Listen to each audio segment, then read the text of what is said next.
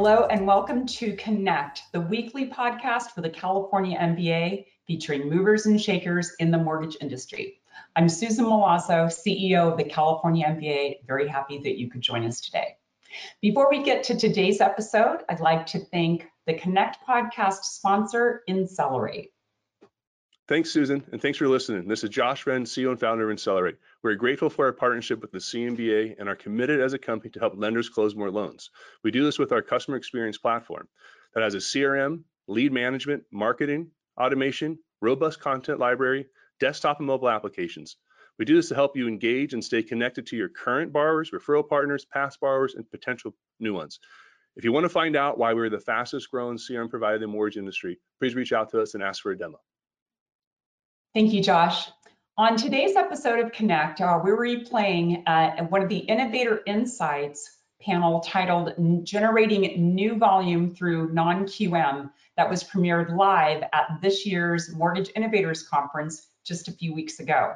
The session's filled with timely information surrounding the non-QM space and practical takeaways to stay competitive in today's market. Enjoy. Welcome. And just a personal thank you. This is a topic that everyone is interested in. And with everything that's happening in the marketplace, it certainly is something that we need to be talking about while we're talking about the topic of innovation and creating opportunities in this challenging time. So thank you. All right, well, we're going to cover a lot of different things. First, maybe can we just get a sense in the audience, how many of you are originators? I don't necessarily mean loan officers, but I mean lenders. There's one. Yeah. There's three. Yeah. Okay. We got four of you. All right. And then how about on the credit side? Anybody on the credit? Chief Credit Officer, underwriting side, okay? And any other particular roles that would be of interest to you guys before we get started? Marketing for a mortgage company. Marketers out there, we got one. Okay. All right. Tell by the stylish jacket. All right, well, let's get started. Let's actually start really with the elephant in the room. And that is that non-QM's been really in some turmoil the last couple of months. And would you help us understand what happened? And then really what can we do so that it doesn't happen again? And Jeff, could I ask you to sort of kick us off on that? Yeah, sure. First of all, thank you for having us. I'm with Acra Lending, and I run our correspondent division. The simplest answer that I have to the question is, it's a private lending market. That market is really, the pricing is determined by probably a dozen or so aggregate buyers, ranging from the PIMCOs of the world to broker dealers. And look, interest rates for a conforming loan, jumped 200 basis points. We're always, or should be, the market is probably for non-QM loans, 200 to 250 basis points higher in coupon.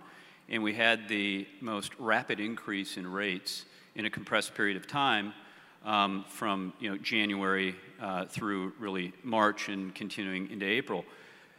That caused some paralysis in the takeout market as they're kind of recalibrating their models to determine where do rates need to be for the private lending space relative to conventional loans. And that 200 to 250 basis points is probably the healthy spread and relative to the risk. And it's just in a state of flux until they have a better understanding and expectation on where inflation is going to be. And tomorrow is a big day to kind of determine whether or not the private buyers overshot, or if they undershot, or if they are more comfortable with where they think that spread should be. Okay. Any other thoughts on that? Here you have you're an investor out there. You can buy a government-insured agency fixed income asset, which is a mortgage loan. you can buy that, and if the borrower doesn't make its payments, you got all of us taxpayers bailing you out. Then over here, you've got another fixed income asset, another mortgage loan that isn't government backstopped. So which one are you going to buy? Well, you're going to go to the one that's going to, make you whole. So how do we entice investors to buy this one over here? It's got to be a higher coupon. It's all risk-based pricing. So the world is chasing yield out there. There's an enormous appetite for what we do out there. So it's not a liquidity issue whatsoever, you guys. It is just trying to find that water table where they're comfortable buying these fixed income assets over a government insured one. That's simple. Mm-hmm. What I would add to it without repeating what has already been said, when the markets are going through this process of price discovery, the flux of it is the part where it's going to land. I would believe that we're starting to get to a point of consensus. You're already starting to see the volatility narrow, and the spread market will find its place within the credit box, because we serve an enormous community of people that aren't part of the government, credit box. So everybody's just in flux, and I would say that we're within days to weeks of a couple scenarios unfolding where we can get back to a normalized marketplace again. And that's a great segue really into the next thing that I wanted to talk about, and that is this a good time if you're an originator to launch a non-QM strategy, and or if you already have something in place, is it a good time to revitalize that and make it more robust? Yeah, I think it's a great opportunity right now to go after the non-QM borrower, right? Over the last several years, loan originators have been marketing to the low-hanging fruit, right, which is your DULP borrower. And yeah, I think it's a great time. There's a lot of borrowers that have been on the sidelines that haven't had been marketed to, and they think they're out of the market and they don't qualify for a home loan today. So I think it's a great opportunity. Right. At Angel Oak, we do non-agency loans, you guys. We've been waiting for the interest rates to go up for 6 to 7 years. We've been waiting for this because everybody's attention was that easy, just rate and term refi, you guys. A lot of tangible net benefit there. That's gone. So it's not a good time. You're kind of forced now into, geez, here's a loan that can't go Fannie or Freddie. I can't do a rate and term refi. Now what are you going to do? Look at the millions of people out there that are self-employed taking advantage of our 70,000 page tax code. Nobody's paying any attention to them. Now you can start paying attention to them. Yeah, and the only thing I would add is that the non-QM products are wonderful purchase loan programs, and for those originators that have retail shops with loan officers, it's really a great product for them to maintain their real estate agent customer base. Yeah, that's a great point. My firm began as an originator, retail originator, direct to consumer, has evolved into a fully integrated enterprise. But what I will say is that in the non-agency space, in an inflationary environment, the activity of acquisition and capital repositioning and arbitrage in the space is going to come from the non-agency market, because the lower end of the consumer marketplace is the one that is having the hardest time dealing with the inflationary pressures that we're dealing with today. The middle to upper end are the ones who are flush with liquidity and are taking advantage of asset acquisition as a hedge against inflation and also as an opportunity to add to their existing portfolio. So when you ask whether it's a good time to get into this space, they can't call the typical, when you get into this upper end, non-agency, high capacity estate with complex financial packages, they're not going to call Rocket Mortgage. So as an originator, if you put yourself in a position to make yourself available to that community, it is a great business to be in. And it has a lot more longevity because the ebbs and flows of our markets are not as destructive or a prohibitor of clients that are in the capacity of the client we deal with. And they're taking advantage of the market. They're the ones acquiring the homes, and they are the ones also repositioning debt. And that's kind of a nice also segue, thank you, to what are the most popular non-QM products? So, you know, and I'd actually like all of your perspective on that. Bank statement and debt service coverage ratio loans or investor loans.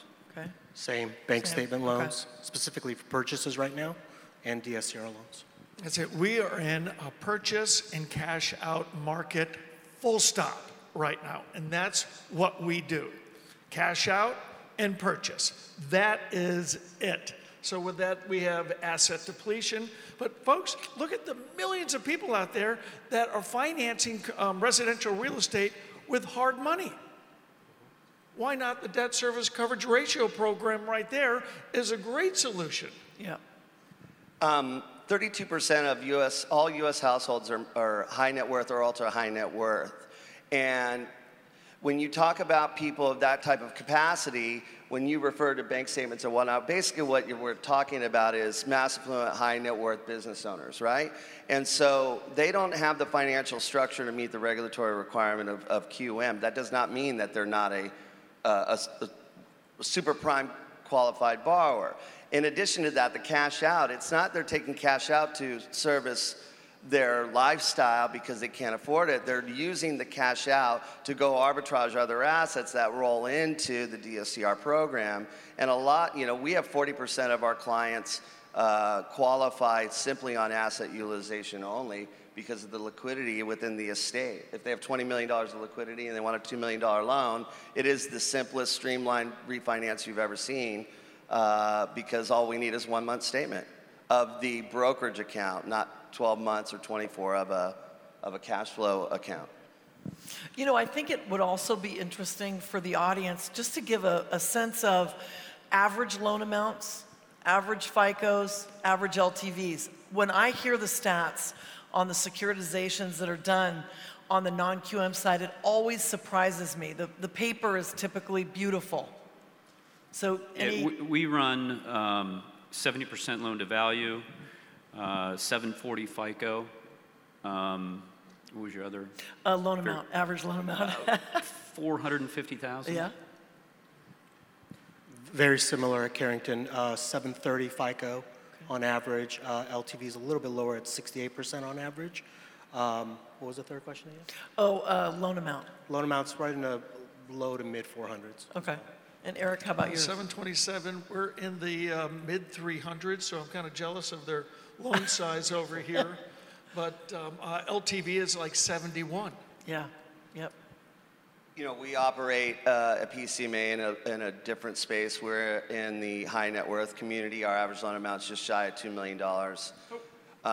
The average LTV we operate in is in that mid to low 60 LTV range. Obviously, high FICO client. And the average age of our borrowers, 59, 60, 61 is usually where we hover. And the age thing is a factor because I bet you if you looked at your average age of your client, it would be the generation below it. It takes time to accumulate wealth and accumulate assets. So, you know, we just serve a different age group of a different capacity, but generally we use the same qualification strategy.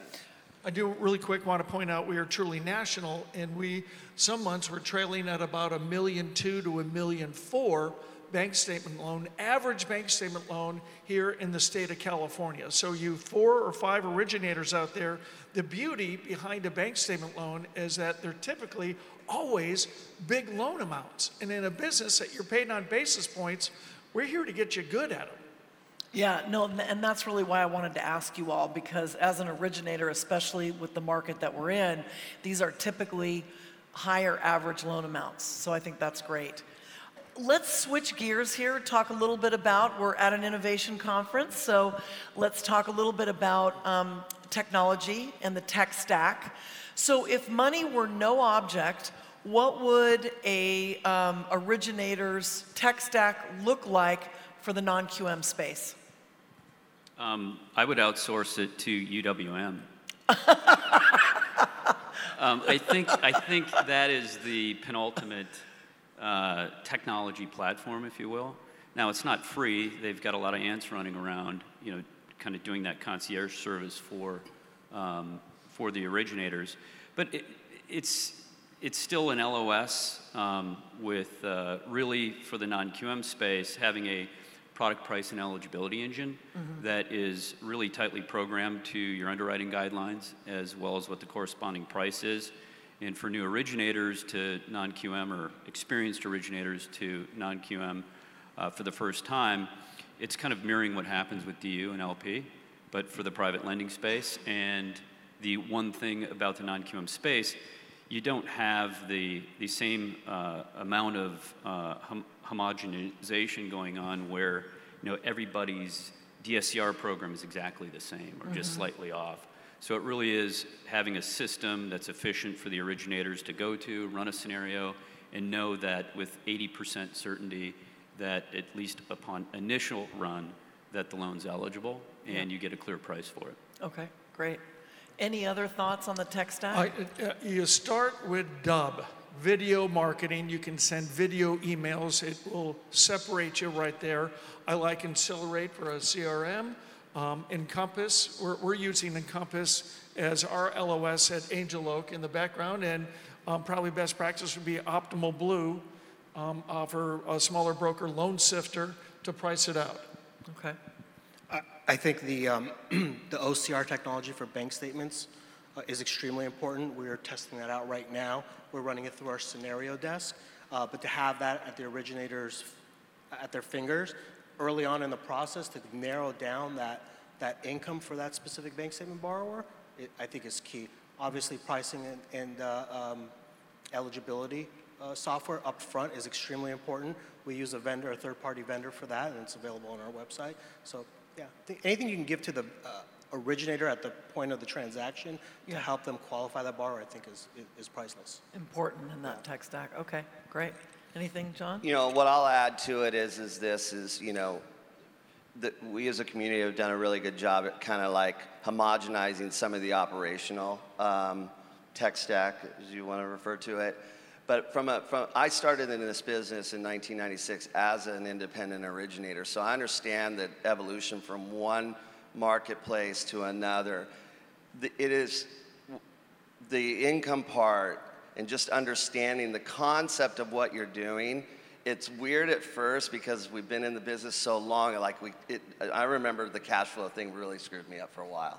But once you kind of get comfortable with the income part, then everything else is just industry standard, industry practice.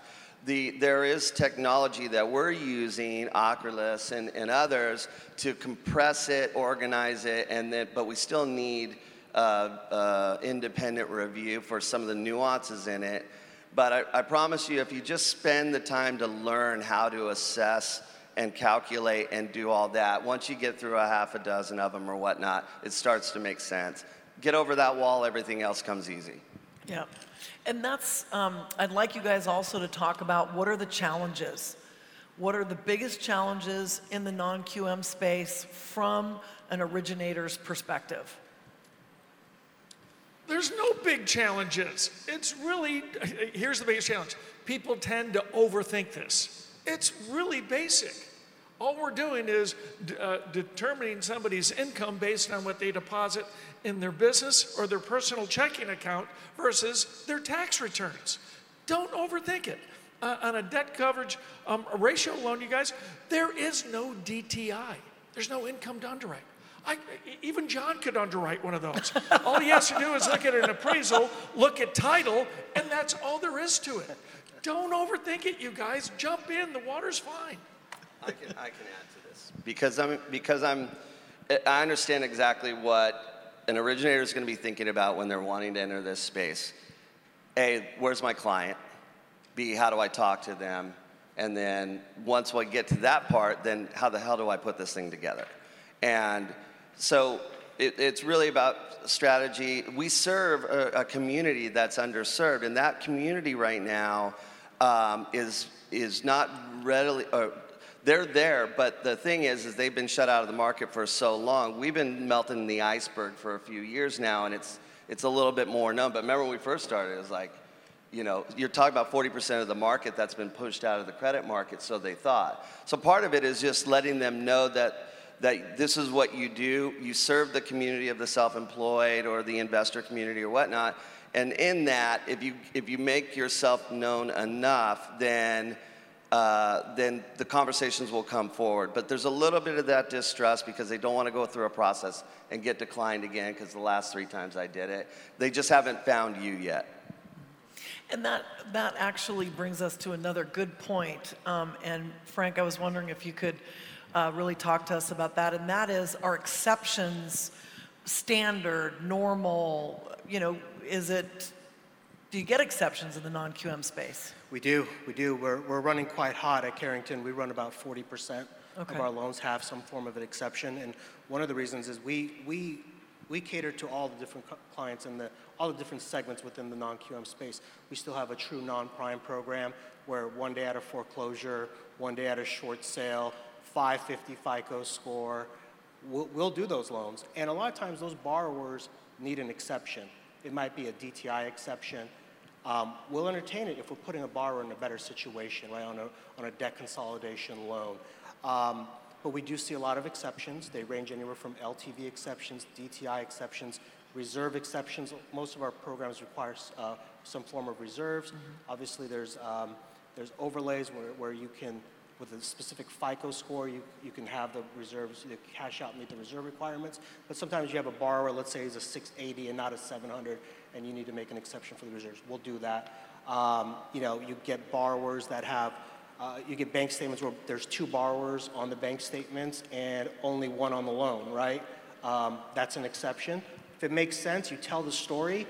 I can't stress how important it is to tell the story up front on your submission form so the underwriter knows what you're trying to accomplish with your exception. They're like story loans. Exactly. Yeah.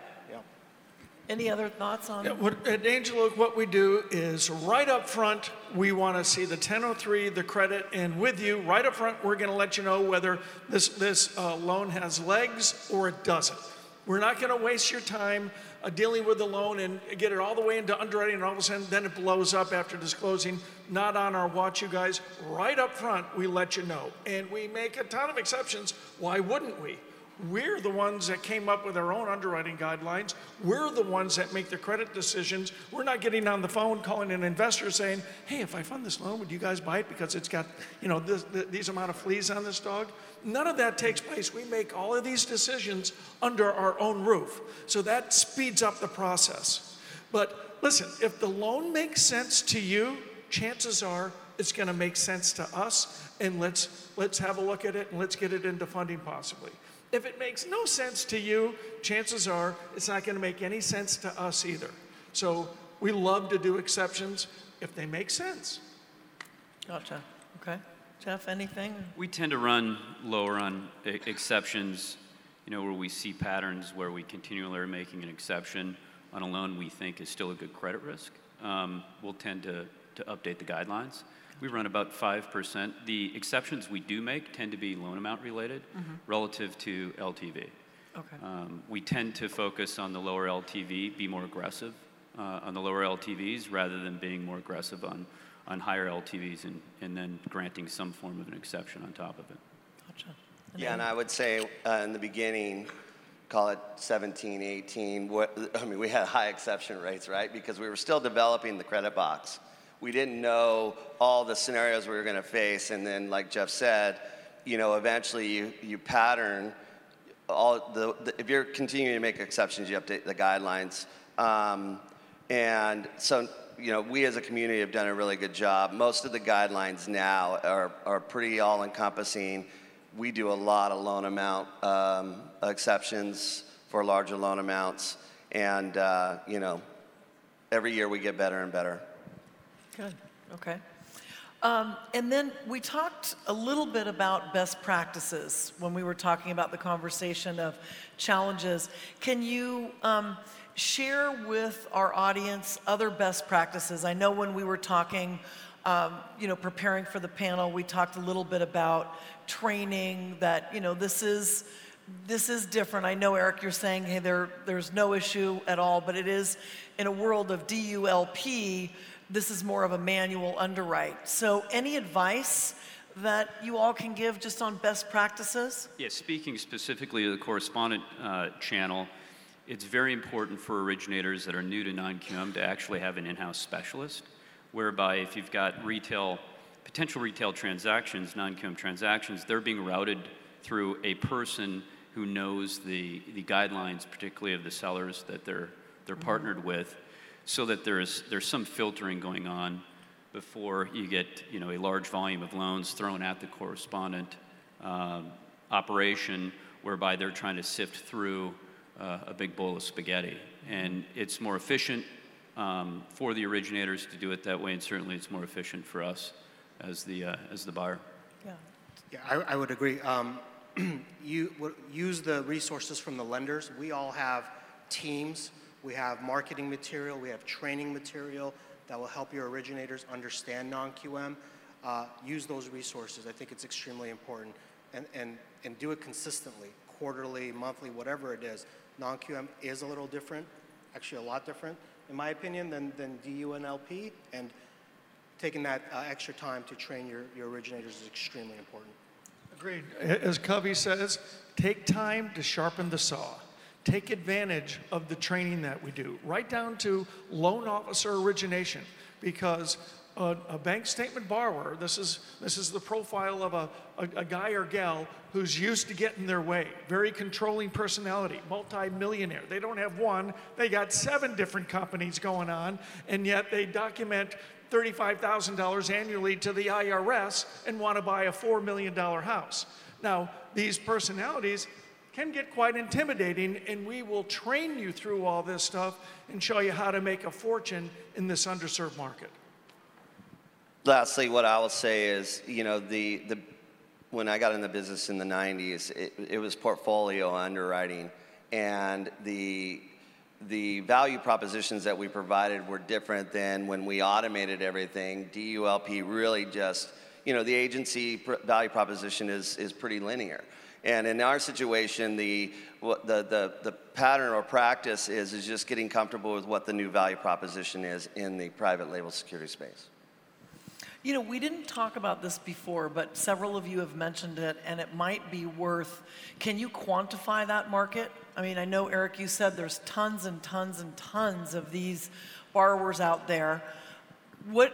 Just give us a sense of what we're talking about. I know pre-crisis, 10% of the overall market was in this space. Do you think we'll return to that? Do you think that that's out there? What are your thoughts? Over a third of Americans have what's just called impaired credit. And with inflation going like this and squeezing their ability to kind of keep up on their bills, that's going to grow exponentially. You can pull title in LA, Orange, San Diego County, Ventura, and you'll find out that almost a third of all rental properties out there are being financed with private money. What an opportunity that is in itself. Not to mention, there are millions and millions of self-employed Americans, and nearly a third live in a single state. Guess where that is? Right here. And out of the third that lives in California, almost 90% of them live in coastal communities. So we are sitting amongst just a fortune to be made, and yet nobody's been paying any attention to this forever because of the low interest rate and term refinance. Notice all those call centers have all been laid off. Now it is a purchase cash out market, folks. Yeah. Yep.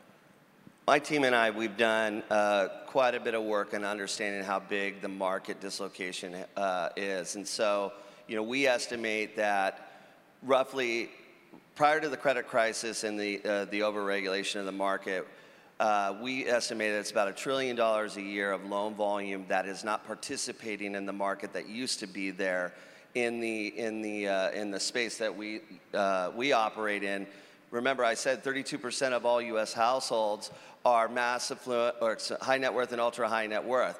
those are typically your high net worth business owners and asset rich retirees. Also, on top of that, you get a relationship with a high net worth business owner. One of the things that we have found is that the majority of all rental properties that are owned are privately owned by high capacity estates like that. Yeah, what Eric was saying. Fantastic. And don't sleep on the gig economy workers as well. They're out there. There's a ton of them. Yeah, that's great. Well, gentlemen, we are coming to the end of our session. I thank you very much for your insights, and I encourage all of you to visit Jeff, Frank, Eric, and John in the Innovation Lab. You know, if NewRez didn't already have a non-QM, I'd be talking to you about how to launch one. So I encourage you all to do the same. So thank you very much. Thank you. Everybody. Thank you. Okay, well, thank you for joining today's episode of Connect. To access any of our Connect podcasts, you can visit our YouTube channel. We're also available on SoundCloud, Apple Podcast, and Spotify. That's it for this week. We'll see you next week on Connect.